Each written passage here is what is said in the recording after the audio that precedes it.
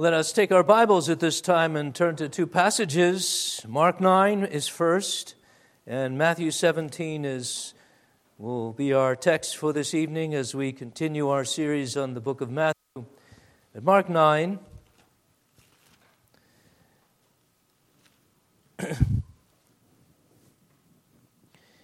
and we read of a few things after the visit of Elijah and Moses with Jesus and the three disciples on the Transfiguration Mount. We read now what happened to them immediately. They came down from the mount. And Mark 9 through 13, we read, "Now as they came down from the mountain, he, Jesus, commanded that they should tell no one the things they had seen till the Son of Man had risen from the dead. So they kept this word to themselves, questioning what the rising from the dead meant. And they asked him, saying, 'Why do the scribes say that Elijah must come first?' Then he answered and told them, 'Indeed, Elijah is coming first and restores all things. And how is it written concerning the Son of Man that he must suffer many things and be treated with contempt? But I say to you that Elijah has also come, and they did him whatever they wished, as it is written of him.'" Now we go to Matthew 17, 9 through 13, once again, 9 through 13. "Now as they came down from the mountain, Jesus commanded them, saying, 'Tell the vision to no one until the Son of Man is risen from the dead.'" And just to make clear, the vision is literally the things that you saw. This was not a vision. This was a literal earthly experience of the disciples. "Tell what you saw to no one until the Son of Man is risen from the dead." And his disciples asked him, saying, "Why then do the scribes say that Elijah must come first?" Jesus answered and said to them, "Indeed, Elijah is coming first and will restore all things. But I say to you that Elijah has come already, and they did not know him, but did to him whatever they wished. Likewise, the Son of Man is also about to suffer at their hands." Then the disciples understood that he spoke to them of John the Baptist. Thus far we read this account of the disciples with Jesus coming down from the Mount of Transfiguration, having an important question on their mind, and Jesus, the wisdom of God, giving them the answer from heaven. The disciples have been to heaven. We saw this last time. They were taken up to heaven. And I know this was not really heaven. It was a mountain. We don't know where, a high mountain. And Jesus, we read in another passage, was going up there to pray. It could have been nighttime. It was quiet. He's with his special disciples, Peter, James, and John. And they are made aware of this amazing glorification of Jesus in anticipation of his ascension to heaven. For there comes to Jesus this great glory, this radiance from heaven, and shines about him. And he is such that the disciples are in awe of his great, bright, shining glory. And then there's Moses and Elijah. And they're talking with Jesus. And these three are talking, we read in Luke, I believe, about Jesus' death, his decease, his departure, literally his exodus. Because his death will not just be a departure, it will be as Israel. Jesus represents Israel in their exodus from death, and they're being taken into the land of glory, into the fellowship of God and life itself. More on that presently. But they're talking about these things. Moses representing the law, and Elijah the prophets, and Jesus the fulfillment of them all. And so the disciples themselves they're taking it all in. And then comes something from heaven that really breaks them. It's the voice of God the Father, who says to the disciples, "This is my beloved Son, in whom I'm well pleased. Hear ye him." And at that the disciples melt away into their own insignificance and they cower in fear until Jesus comes, and he comes to them and touches them and says, "Arise, do not be afraid."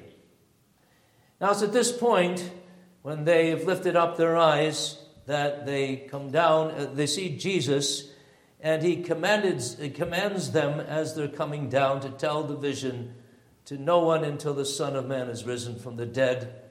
But then they have this question, which is our text, about Elijah and his coming. So they've been to heaven. And they've been to heaven, and at this time Jesus tells them, "Shh, don't tell anybody. Don't tell anyone of this glory." And the disciples listened. They didn't tell anybody until after he had risen from the dead. Amazing. What's this all about?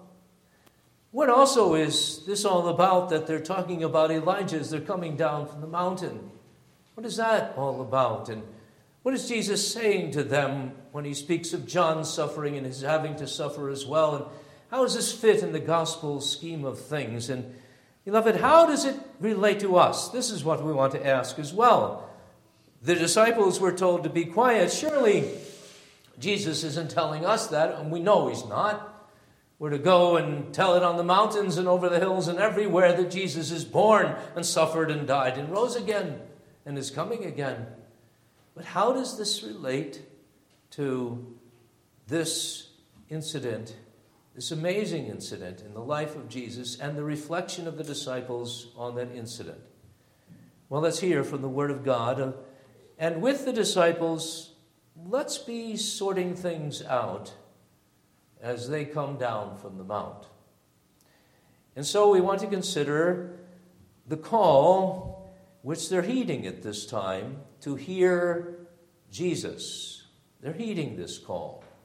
They're wanting to heed this call. They don't understand this visit of Elijah and Moses with Jesus, but they're hearing him through Elijah now. There's a special thing there to learn here through this Elijah that Jesus will talk about.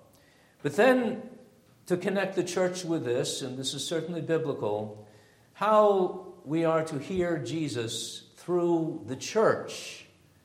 And what I'm going to bring to your attention is, in some very special way, we are like Elijah.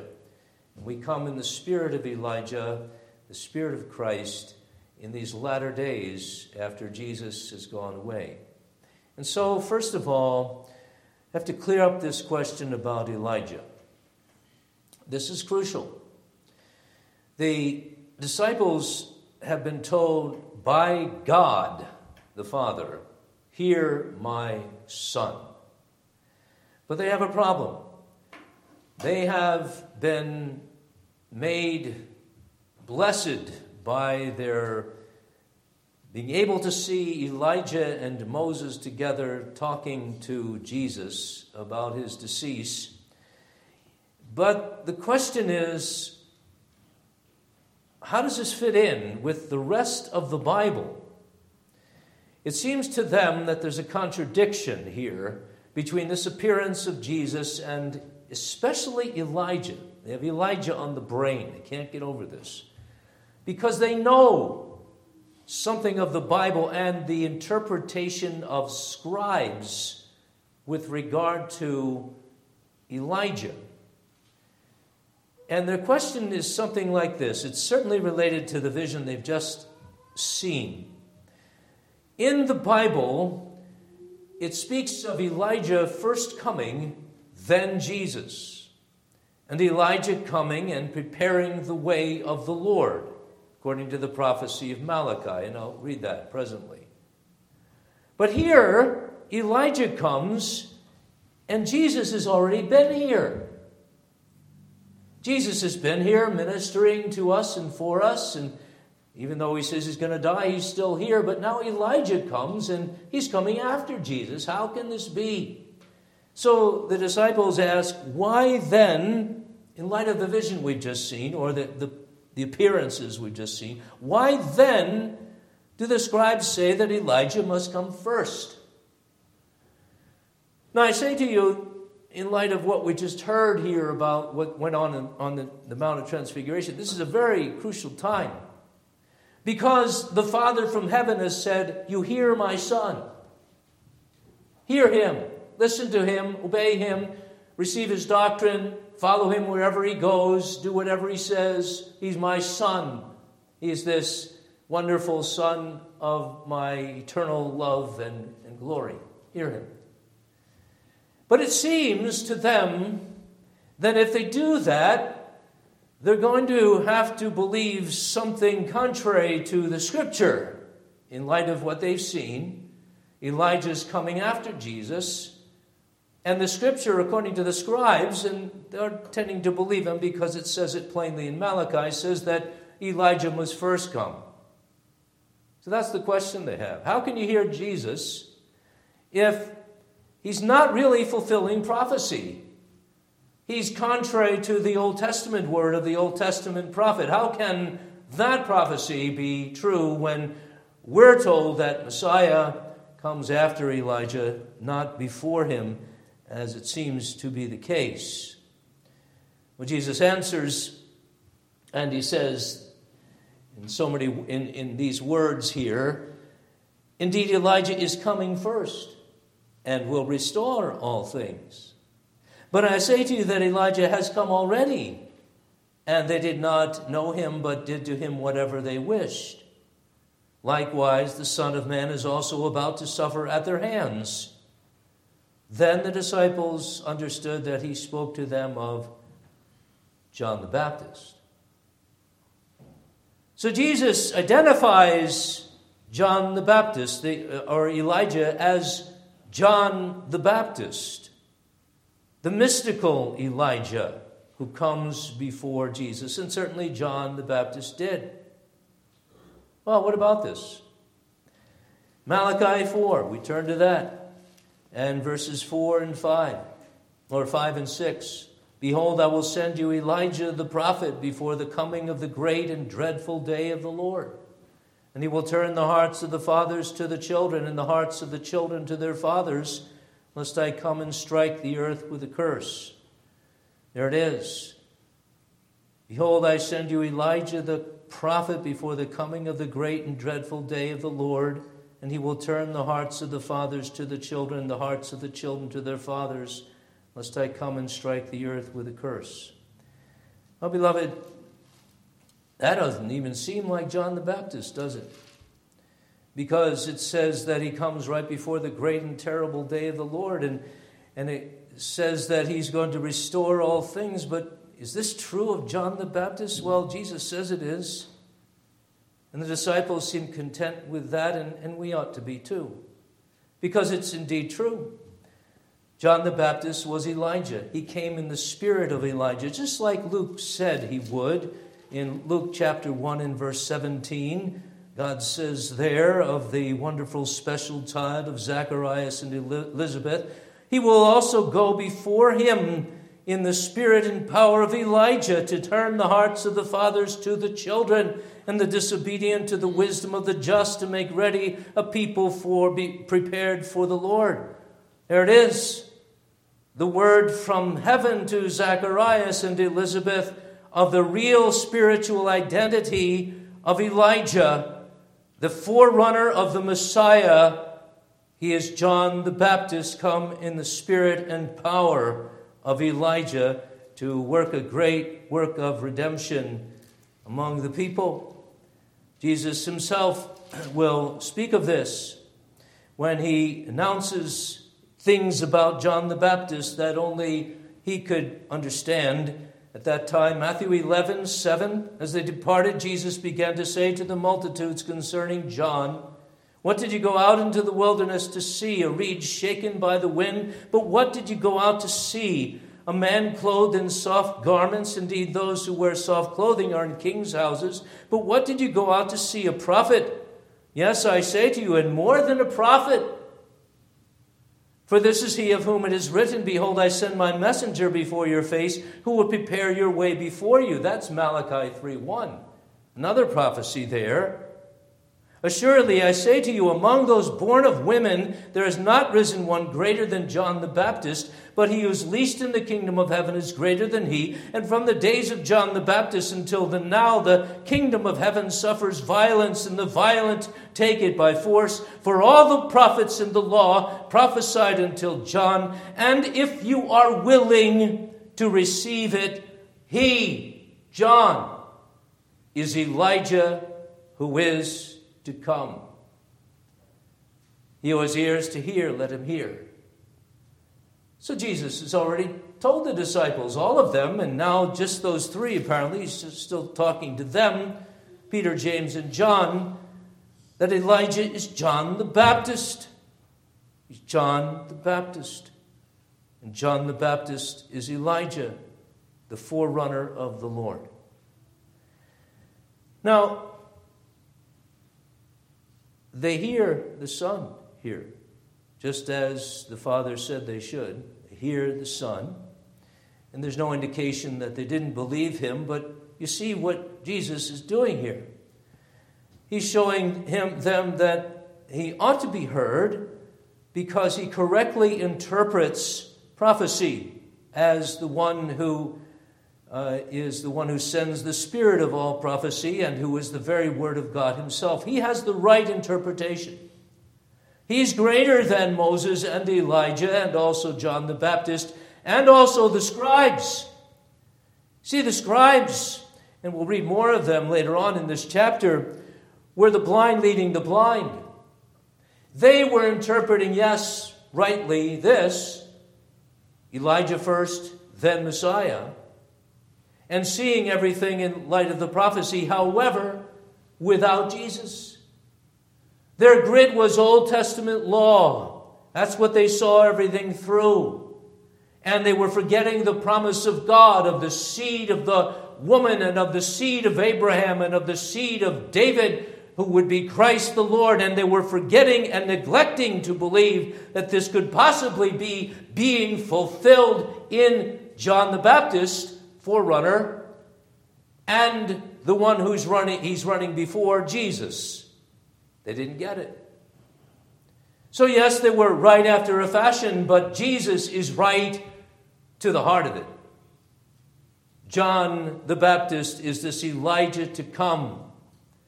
Yes, there's Elijah, the one who never died, speaking in glory, the glory of the Transfiguration Mount, to Jesus with Moses as those who testified of Jesus beforehand and of his sufferings and glory, of his exodus and Israel's exodus in him. But Jesus is far greater than either Moses or Elijah or John the Baptist. And that's what they're being led to here. To understand that Jesus is the greater one. Jesus is the focus of attention. They had been led to that already when Peter had said, I'm going to build you some tabernacles here, Lord. Let's build some tents for you on this cold and windy mountain or whatever.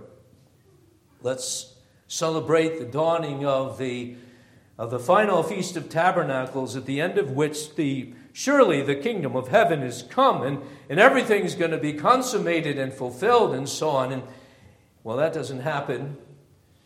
And Jesus really ignores his request, doesn't even vouchsafe to address his request to build tabernacles. And then Elijah and Moses go away, and Jesus is the only one. They're back to normal. Jesus, the only one. That's it. Jesus, the only one. Hear him. And they come down from the mountain, and they're met with other voices and other problems. Maybe that's the problem. They're coming down from heaven, and it's a letdown that we can all have. And we're going to hear Jesus on the mountain, coming down the mountain, and here's real life, and there's no glory that we see in Jesus, and no form, once again, that we should desire him. And we have these problems then. For a while, on the mount, no problems in heaven. And we're agreeing with God only though we fear him and we tremble before him. We're agreeing with God and we're yielding to the word, "Hear my son." And they come down and they start getting into theological, mind-bending questions. And maybe this is a great temptation for the disciples even too. How can we hear Jesus and Elijah's supposed to come first? And, well, he clears that up. But there's still something they don't get, like everything. For the fifth time in the Gospels, Jesus says, "Shh, don't tell anybody. Hear about his glory, but don't tell anybody about my suffering." He said that repeatedly. Don't do that. Don't do that. They're not ready. The political climate is such that this would just meet with antagonism, and the spiritual climate is such that this heralding of Jesus' death and demise and then of his resurrection, they didn't know what that is. It would be met with spiritual confusion. They couldn't take it. And it could well be also that Jesus is telling them for the fifth time, now you be quiet about these things of my suffering, my demise, my exodus, and then my rising from the dead, because I don't want my death to be premature. I'm going to the cross and to that death, and I don't want you people to take me by your hands and make me king on your own to be like Caesar or David or Solomon. There's ignorance among the disciples. Shh, Jesus says. Quiet. And about this glory, now you be quiet until after I rise from the dead. And what he's saying there is that the resurrection, that'll confirm the significance of my dying. That'll be that which puts it all together.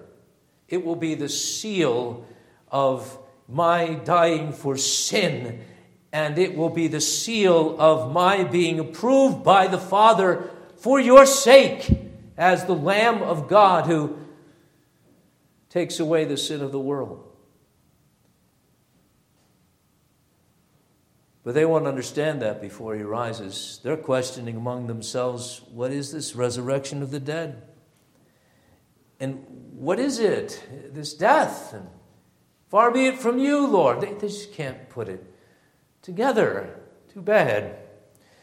Because Moses and Elijah, and the Spirit was in them, were testifying before him exactly what they were to be quiet about, of the sufferings and death of Christ and the glory that should follow. That's 1 Peter 1 and verse 10. All of the Old Testament represented by law, Moses, the lawgiver, and Elijah, the prophet of prophets, that was speaking of the one thing, the Messiah who comes and dies and takes away sin and carves out a place in the kingdom of heaven for people who are worthless and worth less than worthlessness, and by his glory rising for our justification. They didn't get it. They have to be quiet about it. But Elijah has come. John the Baptist has come. And there's a beginning. Some people wonder how this can be. Jesus says Elijah is coming first and will restore all things. And then how Jesus can say of this Elijah that he's come already.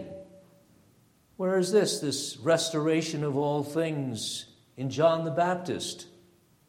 What is that? Well, if you look at it, beloved, if you look at the narrative of John the Baptist, he indeed was causing quite a stir. People were counting him as a prophet. Herod was fearful of putting him to death at first because he feared the multitude. They counted him as a prophet. And when he came, he was preaching repentance, and many of the leaders of Jewry were coming to him and believing that this was this forerunner. And they were being baptized, and they were repenting for them sins, so that there was, even as Jesus reminds us, a kind of restoration of all things, in the sense of there was a real reformation, a heart work, and widespread in Israel. This was something that happened. And if we look at the prophecy of Malachi, that this would occur before the dreadful day of the Lord, we're mindful of the fact that this Elijah, John the Baptist's forerunner, came, and he came before Jesus would die, and Jesus would die, and the Spirit would be poured out. And that would be the fulfillment of the great and notable day of the Lord come, Peter says in Acts 2, in fulfillment of the prophecy of Joel. So there's connections here. It's true we ought to hear the Son when he identifies John the Baptist with Elijah, Elijah with John the Baptist, because he comes in the spirit of Elijah, because there's this beginning of things.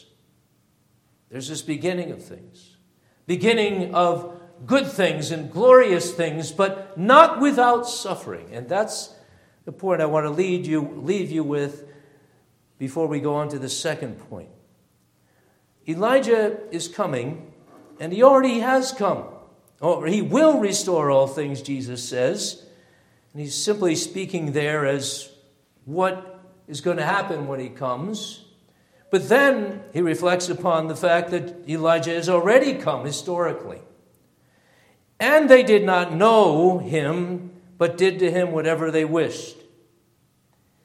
Then Jesus links his own coming with John the Baptist's coming, and John the Baptist suffering with his. Likewise, he says, the Son of Man is also about to suffer at their hands. Now, what Jesus seems to be doing here is linking himself with John the Baptist, who begins a great work of the restoration of all things. It's the kingdom of heaven at hand. With himself, who will himself establish in his blood the kingdom of heaven, but only through that blood, only through that suffering. So here, it's this heaven come, or this beginning of restoration of all things, but there's suffering. There's suffering. There's death. There's suffering with everyone related to Jesus, the forerunner who was killed by Herod, off with his head. And Jesus himself comes, and he must suffer at the hands of these scoundrels. That's what they needed to know. And that glory, the true and final restoration of all things, is to come. It's come, but it is to come. There's this beginning, but there's this double fulfillment here. And that's why I believe, and though many may disagree with me on this, many commentators, that Jesus is speaking here of John the Baptist, Elijah who's come, who will restore all things, and whom the people rejected. But he's also speaking of another Elijah, who is, as the tense says, coming first, who will restore all things. So there's a double fulfillment here, something that can hardly be understood by the apostles at this time before the Spirit is poured out, but we can know. Jesus is speaking of an Elijah who's coming first and will restore all things, and I believe that's at the end of time. After the Elijah, John the Baptist. I say to you that Elijah has come already, but they did not know him. They did to him whatever they wished. That's John the Baptist, and Jesus says that. But there's another fulfillment of Elijah. And that, beloved, is the church. In fact, we are, on the behalf of God, as Jesus says, even greater in the kingdom than John the Baptist, that Elijah who was to come and who came. Because we have the Spirit of Christ, not just the spirit of Elijah, that's the same as the Spirit of Christ, but the spirit of all the prophets, and the Spirit of Christ who's poured out upon the church. And this, my second point, is what I want you to ponder here and me to ponder in light of the full revelation of the Scripture and of the fact that we are called to be those who aren't silent anymore. Jesus doesn't say to us, shh. He says, shout. The disciples, you see, they're all in a quandary. We want to hear Jesus, and yet the scribes are saying that Elijah must come first, and Jesus sorts that out. But there's still some mystery, something here that's laying hidden in this prophecy at the first of Elijah, who's coming first and who will restore all things. And I believe that's the prophecy of the church, which is like Elijah, in that we are a witness to God against all that is wicked in the world and in the church, and which shall witness and testify, fully understanding the death, resurrection, and coming again of Jesus. I'm referring to what other commentaries think is being referred to here, to Revelation chapter 11. You can turn with me if you want to that, but certainly listen closely. And Revelation 11 speaks here of the fact that there's two witnesses. Revelation 11:3. I will give power to my two witnesses, they will prophesy 1,260 days clothed in sackcloth. Sounds kind of like John the Baptist and Elijah. These are the two olive trees and the two lampstands standing before the God of the earth. And if anyone wants to harm them, fire proceeds from their mouth and devours their enemies. So there's two witnesses, and they have great power, even so that from their mouth there's judgment upon their enemies. And if anyone wants to harm them, he must be killed in this manner. Note this, these have power to shut heaven, so that no rain falls in the days of their prophecy. And they have power over waters to turn them to blood and to strike the earth with all plagues as often as they wish. Sounds like the power that was given to Elijah in the time of Ahab to shut heaven in the name of God because of judgment for their idolatry. Now move on. When they finish their testimony, the two witnesses, the beast that ascends out of the bottomless pit, will make war against them, overcome them, and kill them. And their dead bodies will lie in the street of the great city, which spiritually is called Sodom and Egypt, where also our Lord was crucified, reference to Jerusalem. Then those from the peoples, tribes, tongues, and nations will see their dead bodies 3.5 days, and not allow their dead bodies to be put into graves. And those who dwell on the earth will rejoice over them, make merry, and send gifts to one another, because these two prophets tormented those who dwell on the earth. The idea seems to be this, beloved. There's these two witnesses at the end of time. It doesn't say when at the end of time, but I believe it's the entire time until the very end.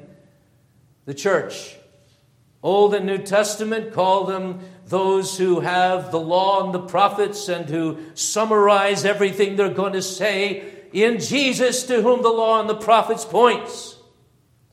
They have the spirit of Elijah and of Jesus, who's exalted. They know what the disciples did not know. And for this, they preach, and they have power, the keys of the kingdom power to open and to shut heaven itself. And they are despised for this. And as the church of the New Testament, yes, there's suffering that awaits them, even to fulfill the sufferings of Christ, not to atone, but to participate as his body in the sufferings for his sake that gives him glory. And they preach and they preach and they preach, as Jesus says to the disciples, you are my witnesses to the end of the earth, the end of the age. in the same spirit of John the Baptist who came first, and of the of the Elijah church that will have his spirit and power through the preaching of the gospel. Now that's how I believe we can learn from this. And beloved, certainly our Savior would want us to take from his message to disciples about John the Baptist and Elijah. There's something that's in this for us to take home and to go into the world by. And we can disagree about some of the details of this. Some think even that Elijah will come physically. The Jews to this day do. He's still coming because they don't believe Messiah has come, so they make a seat for him at the table or at their seders or whatever they're having. That's for Elijah, the empty seat at the table, because he must come first. Oh, beloved, we don't believe in that sort of things, and I don't believe there's another physical coming of Elijah, but there is this church. And likened here to two witnesses who verify the truth as it is in Jesus. Two witnesses who say yea and amen because Jesus has come. And beloved, that's what we take away here. They came down, did the first disciples, those privileged ones, from this mountain to the earth, and they still had to face this seemingly contradictory thing that Jesus must die. And Jesus forewarns them, it is according as my forerunner. He must die and suffer, and so I must die. And there is this age that's being established and this kingdom, but it's not quite accomplished. It will wait some time. It will wait thousands of years. It has waited. And meanwhile, the church, in the same spirit and power of Elijah, the church which is greater even in the kingdom of heaven than John, Jesus says, will testify of these things without shame, bold. All the law and the prophets point to Jesus. And Jesus is the fulfillment of them all, the fulfillment of all the promises. And God says of him, hear him, hear him. Go from Genesis to Malachi and Matthew to Revelation, hear him. Here a little old preacher is just a sinner, just with limited perception, beloved. But I believe in the Spirit of Christ. Hear him through whom Jesus would speak. And now let us go down from the mountain, maybe church, and let us be in this earth witnesses of the Christ who's come, and be those who are bold. Some of us have gone recently to mission field. We praise God for the opportunities. All of us have the calling, whatever we're called to do, to be those who shine forth of another, and who will suffer for it, who will not be liked not only, but hated for it, as Jesus says, and the whole world will laugh at us, and they will not just ignore us, but they will have nothing to do with us, and they will slay us in the street. And this seems to be how the New Testament identifies what's going to happen increasingly as the false church takes over, and scribes and others in the church and liberal theologians reinterpret not only Malachi, but Genesis 1 and creation and the promise to Abraham and all of the New Testament as this book of tolerance and pluralism, and this book that highlights maybe Moses and maybe Elijah, but certainly not Jesus as the one of all the ones. And as his people in this false church with scribes and philosophers and theologians that thinks it knows better than Jesus, and they would have us hear them. And God's saying to us, now you hear my son. Hear him. Hear him. Beloved, let us do that. Sovereign Grace Church, may we be known as the church that hears only one voice, the voice of Jesus, and is content not only to hear, but to believe and to do. Amen. We pray that you would bless us, Lord, as we would hear the word that Jesus gives us to hear. And shout it. The silence may no longer be except the silence of wisdom and of reverence, but the shouting and the testifying of the truth as it is in Jesus. Oh God, may it go from here. May it be in our families and in our relationships, in our work and play, in everything that we are your witnesses. We are the people of your good pleasure on the other side of Jesus' resurrection and ascension, and just in these latter days before he comes again. God, we pray, how long? We are tired, we are weary, and we long, Father, to hear that one voice clearly and to be given faith to say, here I am, Lord. What would you have me to do? We thank you for your house worship together today. We pray you would continue to bless us, and may our church prosper with your blessing all the week in the rest as it is in Jesus. For his sake we pray. Amen.